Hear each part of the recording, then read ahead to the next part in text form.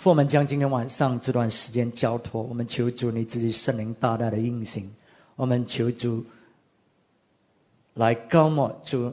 你仆人口里所说出的话语，主要让你的话语成为灵，成为生命，在我们里面带来生命的转变，带来生命的释放。主啊，让你自己的生命进入我们里面，因着主你的话语，我们谢谢你，奉耶稣基督的名字，阿们。好，感谢主。我们在讲到神的国的降临，神的国的降临呢，是一个新的纪元的开始。那么呢，主耶稣呢，当他开始这天国国度的这个信息的时候呢，他就讲到神的灵膏抹在他的身上，来医治那些伤心破碎的，来释放那些被掳的，就是呢那些在情感上被辖制，在情感上关在这个情感的监狱里的人，主要释放这些人得自由。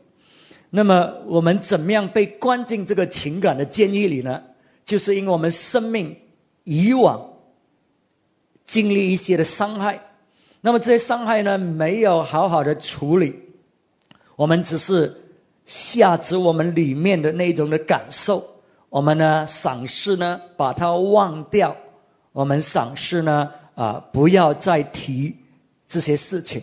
所以这些呢都暂时呢给我们有一些的帮助，使到呢我们的情绪，使到我们的情感呢受到某一个阶层的控制。可是呢，我们却不能够把这些事情忘掉，这些事情呢，只是呢被下着呢推压呢进入我们的潜意识里面在我们的思想，我们脑海里面，我们不记得有这样的事情，我们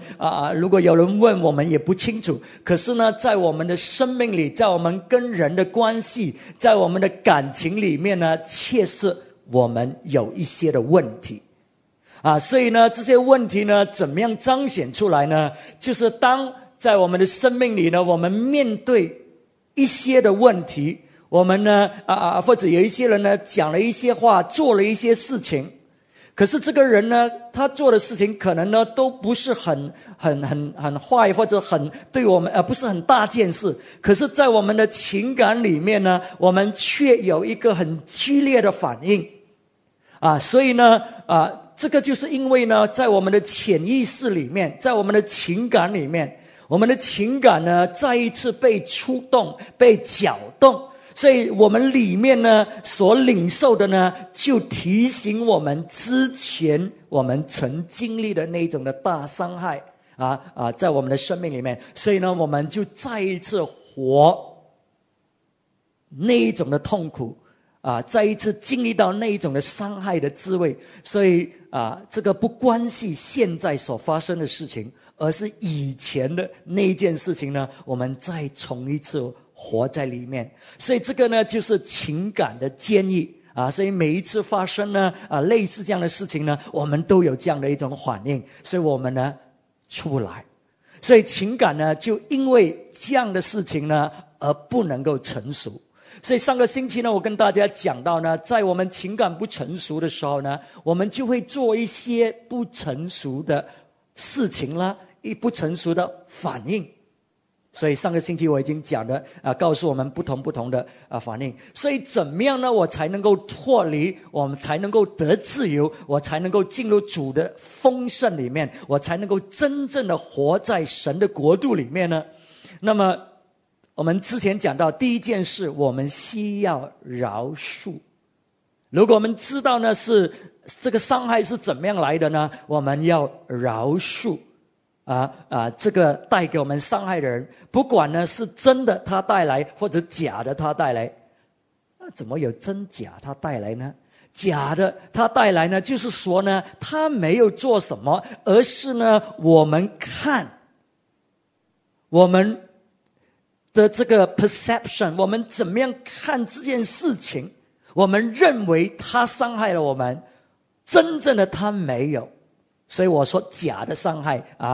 就是这样的意思。 OK， 所以我们认为他伤害我们，其实他都没有做这样的事情，或者呢他都不是这个意思。可是在我们的情感里面呢，我们分不出来，我们分不出这个真假信息，我们的情感领受的信息就是这个是一个伤害，所以呢我们有那一种的反应。 OK， 所以无论这个是真假伤害我们认为是这个人所做呢，我们知道的话呢，我们一定要饶恕。如果你不饶恕的话，圣经说呢，神也不饶恕你。如果你不饶恕的话呢，你也进入不到神的国，你也进入不到主耶稣呢要给你的生命。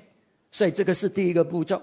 那么我们上个星期所讲的就是那些事情我们并不知道从哪里来，我们不知道这个伤害的根源从哪里，因为我们在我们的思想里面呢，我们都没有任何的这个回忆 recollection， 我们都想不起怎么样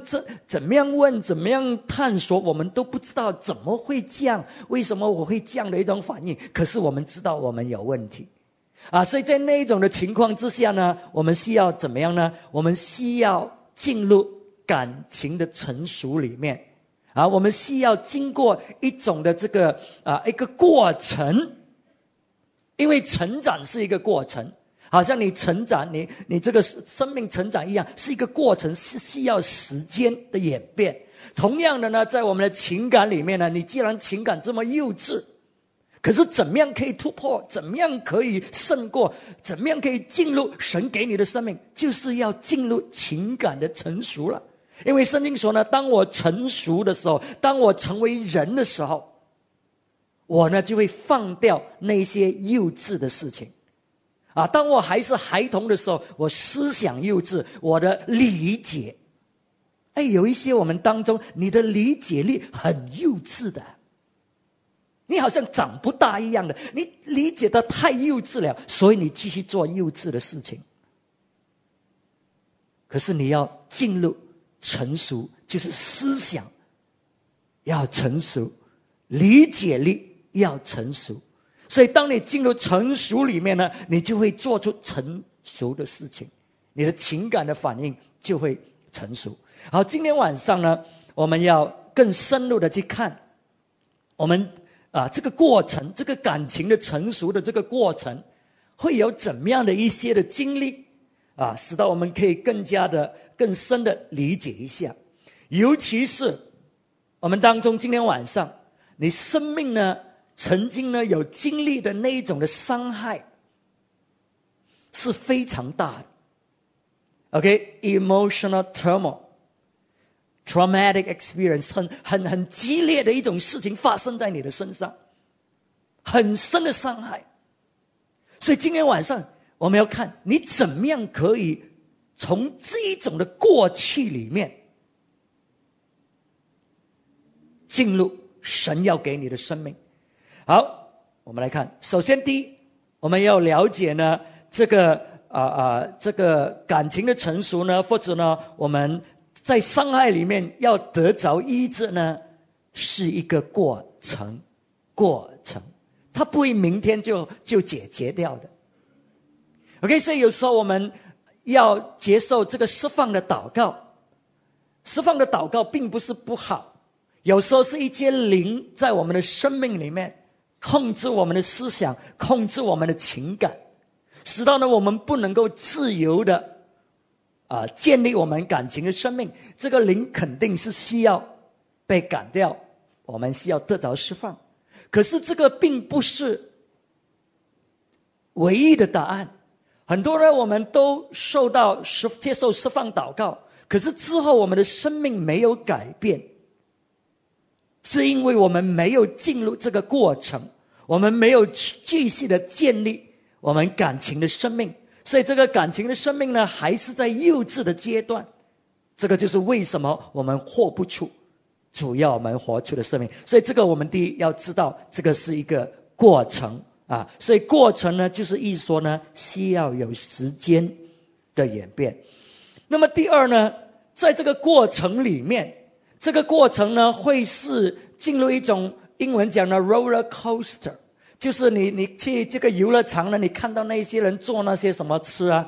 营销飞吃你知道吗？哇，突然间很高啊，哇，那些人喊得不得了，等一下突然间呢又掉到最深的深谷里面呢，然后呢又起飞又掉下来。我们当中有一些人，你就是这样反复无常。你看起来好像信耶稣，好像好了啊，好像好了，可是不久呢，哇，又掉到好像地狱那一种的生命里面去啊。所以呢，我们需要明白呢，在这个成长的过程里面呢，会有这样的感觉，会有这样的经历。所以你听见神的话语，你非常兴奋，你说主啊，我要活出你要我活出的生命，主啊，我饶恕，主啊，我谢谢你的爱。所以你这个时刻呢，好像在高峰一样。哇，你觉得这个世界太美好了，哇，我有新的生命，真的呢，信了耶稣呢，就是不同，就是不同。可是没多久，你就掉入深谷里面了，哇，你就进入一种的忧郁里面了，就是一种压制里面。我们在圣经里面看到彼得这个使徒，他有这样的一个例子，这样的经历。彼得的伤害并不是别人给他的，这个是一个启示来的。我们常常觉得是那个人害我，是那个人伤害我，可是彼得的伤害不是别人给他，是他自己的表现，他自己所做的带给他伤害。今天晚上我们当中有一些，你的伤害不是别人给你的，别人可能有做了一些事情，可是真正的你的伤害是你自己带来的。彼得就是这样，当耶稣呢最需要他的时刻，当耶稣被抓的时刻，彼得呢他否认耶稣，3次他不认耶稣。所以当他开始发觉他自己所做的事情，圣经告诉我们彼得他哭泣。我要告诉你，这个是一个渔夫，这个是一个刚硬的所谓的男人，流血不流泪的那一种。可是在这个时刻，他心里面的感受是什么？他感觉到自己呢非常没有用，他感觉到呢自己呢这么羞耻，他心里面有这么多的这种内疚感，他怎么可以做出这样的事情？他感觉到非常的灰心，他感觉到自己呢真的是一个失败者。所以彼得呢，他现在呢是在一种伤害里面，伤害。所以彼得呢这个大男人，他哭起来了。那么不久3天之后，这些妇女来告诉他，这个坟墓已经空了，耶稣已经升天了，已经复活了。哇，彼得呢走到这个坟墓里去看，确实他看见这个坟墓是空的。那么过后耶稣又显现给他，所以彼得呢这个时刻呢，他的心灵呢，他的感受呢又再一次起来了，好像得医治得释放。他再一次呢就想到呢，主在吩咐他们，你要做我的工作，你要传我的福音，你要怎么样怎么样，天国的国度，主就跟他们讲。所以彼得呢这个时刻呢，他的心呢又起来了，就被挑旺，要服侍主，要做主的工作。可是过了不久，几天之后，彼得呢他这个时刻他想什么？他突然间又进入一种低潮里面。他说我要放弃，我要回去抓鱼，没有用的，我做不到。所以彼得呢再一次呢他掉入这种低谷里面，所以就影响了一些门徒呢，就跟他呢一起要去捕鱼了，回到老本行去。意思说我放弃。我们感谢神，神的恩典就是这么大，神的爱就是这么深。当彼得呢在进入这个低潮的时候，我们知道主耶稣再一次领导他的生命，来到这个岸边，再一次的肯定，再一次的鼓励，再一次的带给彼得呢心灵上呢真正的得医治的释放。耶稣说，你喂养我的羊，你喂养我的羊。所以彼得呢，你可以看见吗？彼得的这个医治的过程是进入高峰，进入低潮。所以在我们的生命里面，我们在情感上的这种医治过程里面，也会有这样的一种高潮低潮，然后又高潮又低潮的这种经历，就是好像云霄飞驰的那种的经历。所以当你在那种的经历里面，不要被撒旦魔鬼控告你，不要被撒旦魔鬼吓止你，使到你在低峰的时候呢，低潮的时候呢，你呢进入一种绝望，进入一种放弃，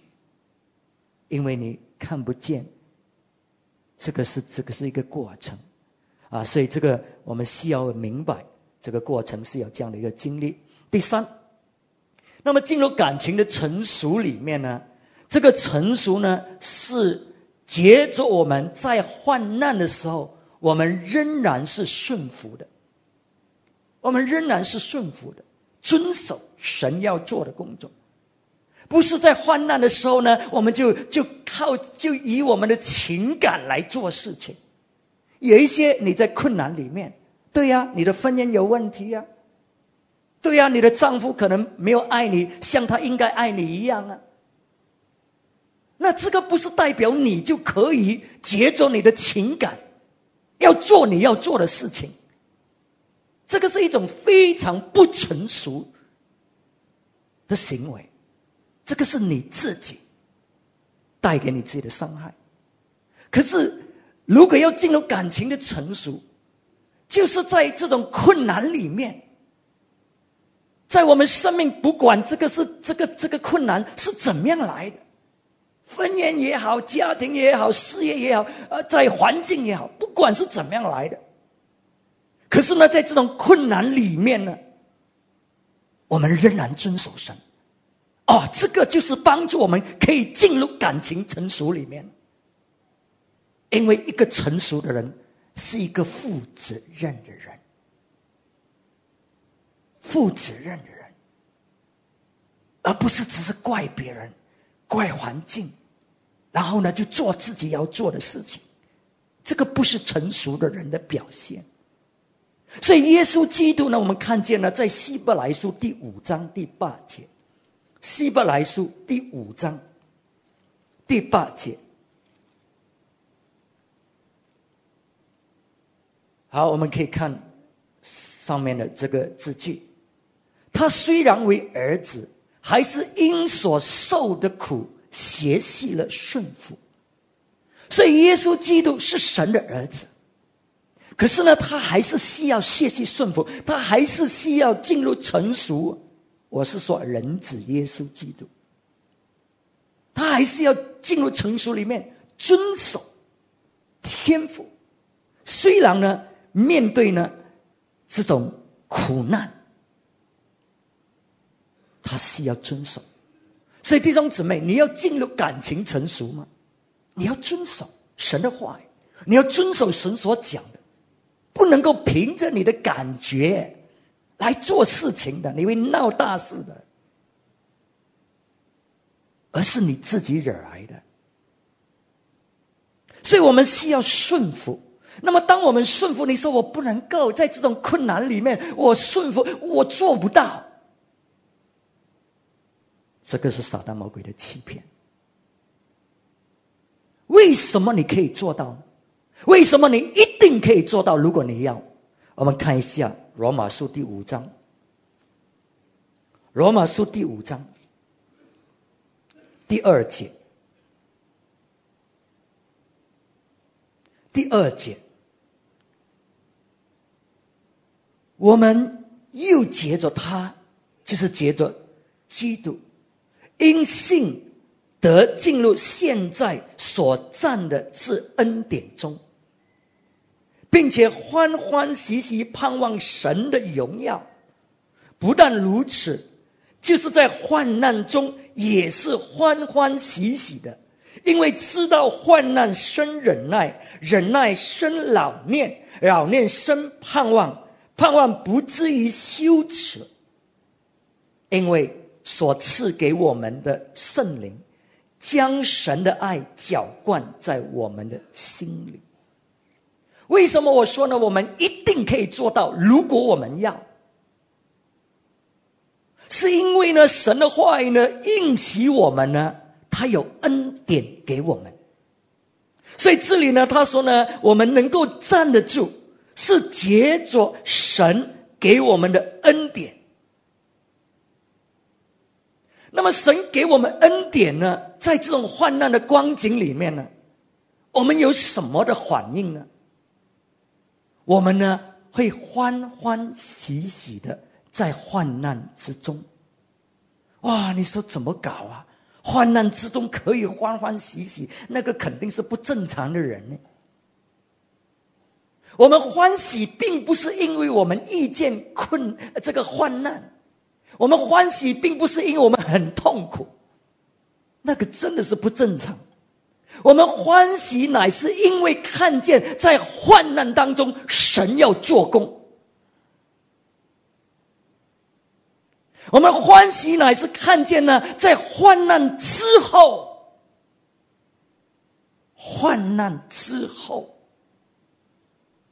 成熟的果子在我们的生命里要结出来。他说患难生忍耐，忍耐生老练，英文讲 character， 就是借着患难生出来的。你知道今天为什么你有患难吗？为什么你需要患难吗？是因为神要在你的生命里借着这个患难，如果你跑过这个过程，遵守神，你就会结出成熟在你的生命里面。然后呢，当我们结出成熟呢，这个就是荣耀的盼望，就是你的生命呢。为什么我们在患难中呢欢喜呢？是因为呢，神的荣耀要在我的生命里彰显出来。当我遵守神在患难的时候，当我让神做他要做的工作，在我的生命里结着生命的患难，他的荣耀，这里讲到荣耀的盼望吗？你有没有看见呢？在第2节的后半段，并且欢欢喜喜盼望神的荣耀。你看，当你过着一个成熟的生命，神的荣耀就彰显。可是你过着一个非常不成熟的生命，人家看到你都讨厌，人家看到你都烦了，对不对？人家看到你这么幼稚的表现，真的是要摇头。可是当我们生命成熟，当我们情感成熟，我们彰显出这样的生命，人看见我们，他看见耶稣基督，他看见荣耀彰显，因为他确实可以看见这种生命在我们里面。所以弟兄姊妹，我们可能都面对一些的困难，我们可能都在一些的患难里面，你可以靠你的感情来做事情，这个只不过彰显出你多么的不成熟，多么的没有智慧，很幼稚的思想。或者呢，你可以在这种患难光景里面呢，让神在你的生命里伸出他的双手，在塑造你的生命，使到你的思想开始成熟。因为有时候没有患难，我们看不见一些事情，我们看不见。可是在患难当中，我们的眼睛好像开了一样。如果你在患难当中，你的眼睛没有开的话，你真的是很糟糕。所以我们在患难当中，我们眼睛开了，我们看见我们之前看不见的事情，我们看见神怎么样要在塑造我们的生命。我们就进入这种成熟里面，我们就进入神的国里面。所以情感成熟是要经过这个过程，在患难里面你学习遵守，你学习跟随神，那么成熟就会结出来了。好，那么这里再告诉我们，一个成熟的人呢，他是怎么样反应的呢？在第2节我们再看一下，怎么样我们才可以领受到神的恩典。他说我们又接着他因信得以进入现在所站的这恩典中。所以一个感情成熟的人，刚才已经讲，他不是凭感情用事，他是凭信心。凭信心，虽然他看不见有更好的结果，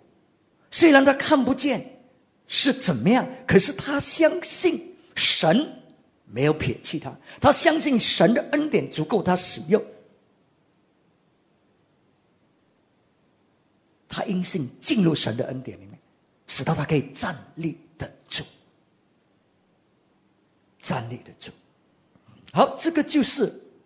我们进入感情成熟的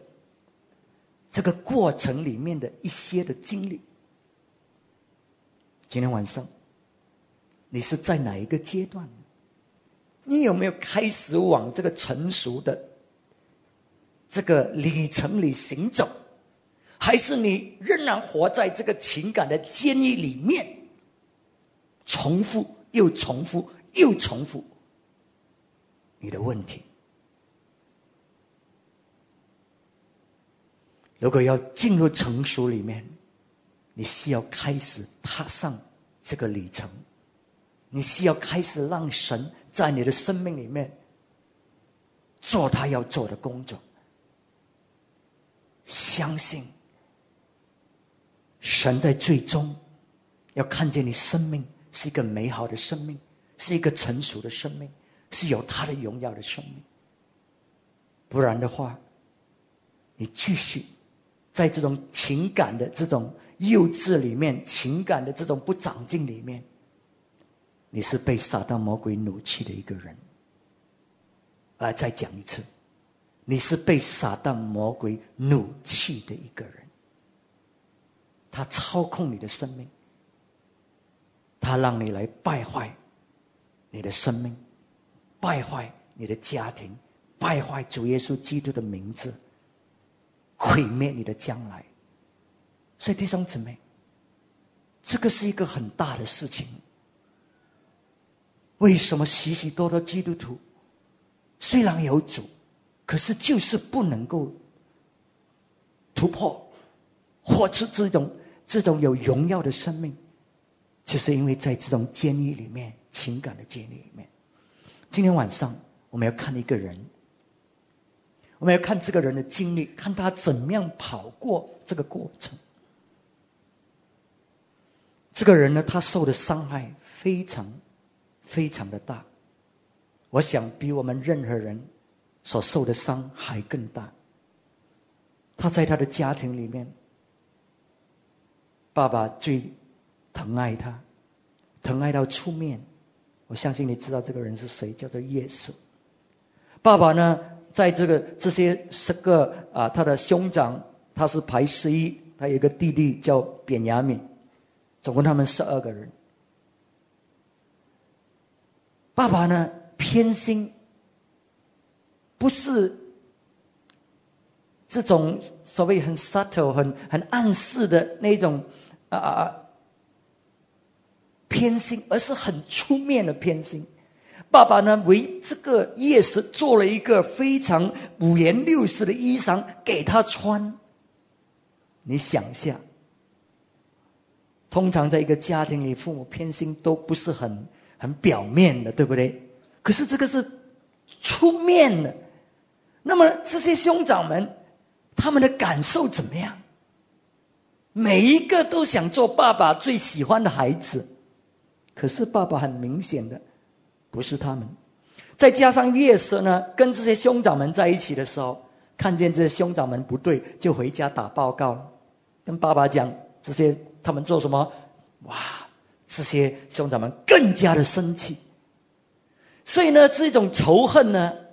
就在这个家庭里面结出来了。那么夜市，再加上夜市，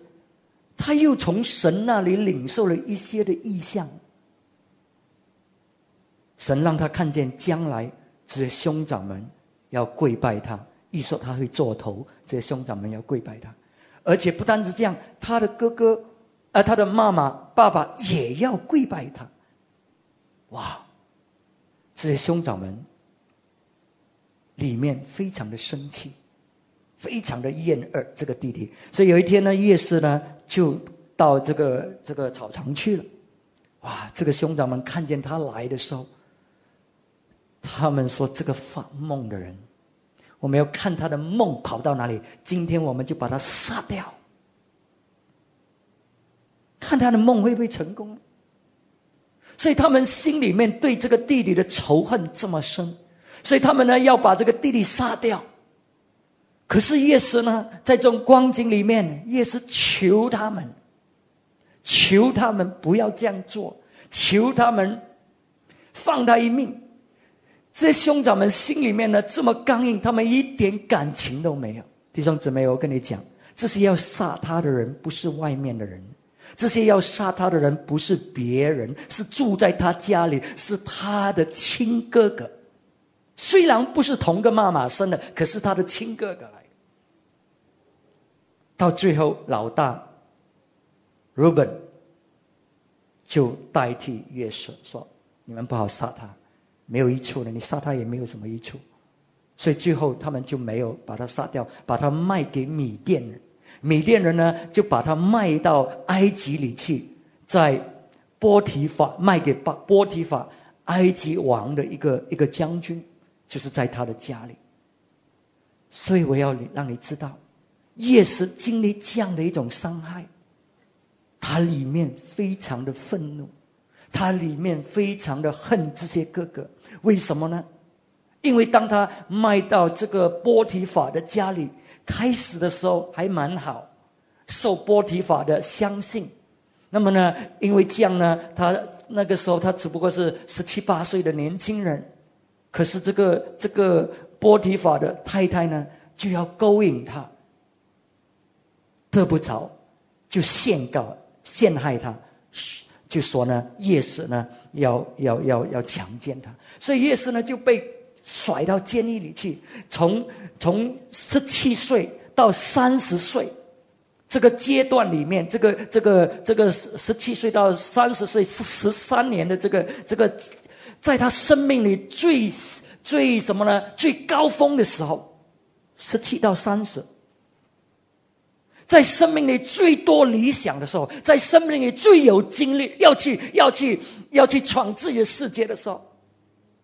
可是这些年日却是在监狱里面过。越是在监狱里面，他看不见他的将来，他已经放弃了所有一切的梦想。所以当你没有梦想的时候，当你没有前途的时候，你看什么？你看以前的事情，因为你没有前途嘛，你看不见前面什么，所以你就看背后的事情。所以约瑟呢，在监狱里面呢，当他每一次看见，每一次想见自己的亲哥哥怎么残忍，怎么没有亲情，要把他杀掉。约瑟虽然爱主，虽然他还是继续遵守神要他做的，虽然他继续的保守他自己在神的面前，可是他的情感的生命还是一团糟。我们当中有一些并不是你不爱主，你是爱神，可是你的情感生命一团糟。所以约瑟呢，在监狱里面前途没有了。虽然在监狱他也受到很好的对待，可是里面心中的那种仇恨，那一种的愤怒还是继续在，他不能够控制，他不能够解决这一种的伤害。你说牧师，圣经有讲吗？你去哪里读到的？30岁，他终于被叫到法老的面前，因为法老发了一个梦，不会解，没有人可以解。所以之前呢，就有一个在监狱里面的人，因为知道夜市会解梦，那么呢就想起夜市，那么夜市呢就是这样被带出监狱，就帮法老解了这个梦。哇，法老呢就非常的相信夜市，因为他看见神在夜市的生命。法老的梦呢，夜市跟他解呢，就说7年呢丰盛，7年饥荒。在这7年的丰盛里面呢，法老呢，你要把所有这些收割储藏起来，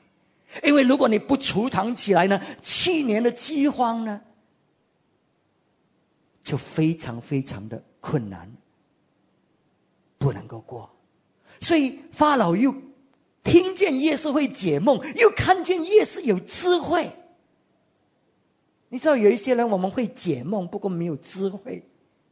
夜市又有智慧，他懂得劝告法老，现在丰盛的时候要寄存起来，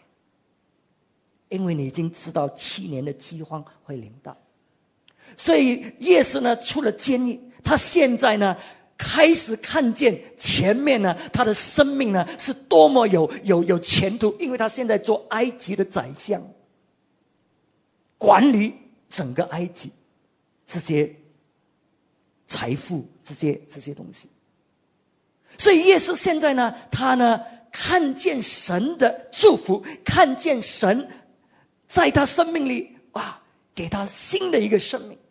所以现在呢，他就不再只是看过去，不再只是想着那个伤害。所以夜市呢，现在呢，因为有这种弥撒 compensation， 有一种弥补在他生命里，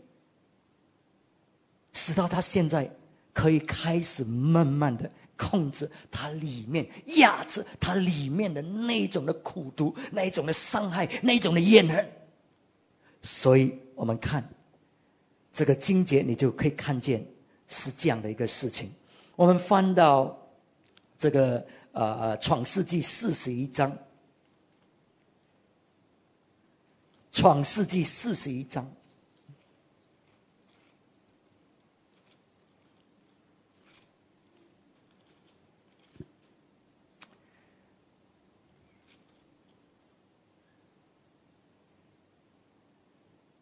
我们先念46节。夜市见埃及王法老的时候年30岁，他从法老面前出去，偏行埃及全地。好，你可以看见法老给他做这个管理的。那么我们看50节，荒年未到以前，安城的祭司波提菲拉的女儿西亚娜给夜市生了2个儿子。夜市给长子起名叫马拿西，因为他说，神使我忘了一切的困苦和我父的全家。他给次子起名叫以法莲，因为他说，神使我在受苦的地方昌盛。所以你看见，在饥荒还没有到之前，记得7年的丰盛。夜市30岁进法老的这个宫殿里面做这个管理，30岁。可是7年的丰盛，37岁。可是呢，在这个饥荒还没有临到之前，给他生了2个儿子。那么呢，如果你推论回去呢，他大概是35岁，就是17岁到35岁多少年呢？帮我算一下，我现在18年，就是差不多15年，他在这种13年，他在这种怨恨里面，在这种仇恨里面，在这种痛苦里面，他解决不了他的兄长们那种的残暴，那一种的那种的恶毒。可是现在他离开之后，他结婚了，他开始有前途了。然后呢，在35岁那一年，就是18年之后，他生了第一个儿子。第一个儿子呢，你看见他起的名字叫做马拿西，因为他说神使我忘了一切的困苦和我父的家。如果他说神使我忘了一切的困苦和我父的家，请问他忘了没有？没有。如果他真正的忘了，他都不会再提了，因为已经忘掉了。所以他这里乃是在告诉我们，他说呢，神呢现在呢给我这样的祝福，给了我这个孩子，他弥补我心中的那种的痛苦。现在呢，我终于有这样的祝福，我可以压制，我可以控制，我可以不受以前的那一种的痛苦，那一种的仇恨，那一种的伤心，我不被那一种的生命控制我了。我可以围着前途，我可以围着我的孩子欢喜了。这个不代表他忘记，只是代表现在他可以控制他里面的情感，他可以压制。那么当他生第二个儿子的时候，他说呢，这个儿子呢叫以法莲，神在我受苦的地方昌盛。神在我受苦的地方让我有这样的祝福，让我有这样美好的果子。你看那种弥撒，就好像我们一些上一代的父母亲，哇，我们为了我们的孩子，哇，受了很多的苦，为了要供他们读书，让他们将来有一个美好的将来，哇，那种的苦，哇，我们流着泪做。可是当我们看到我们的孩子那种的成就，我们有一种迷伤，心里面那种苦就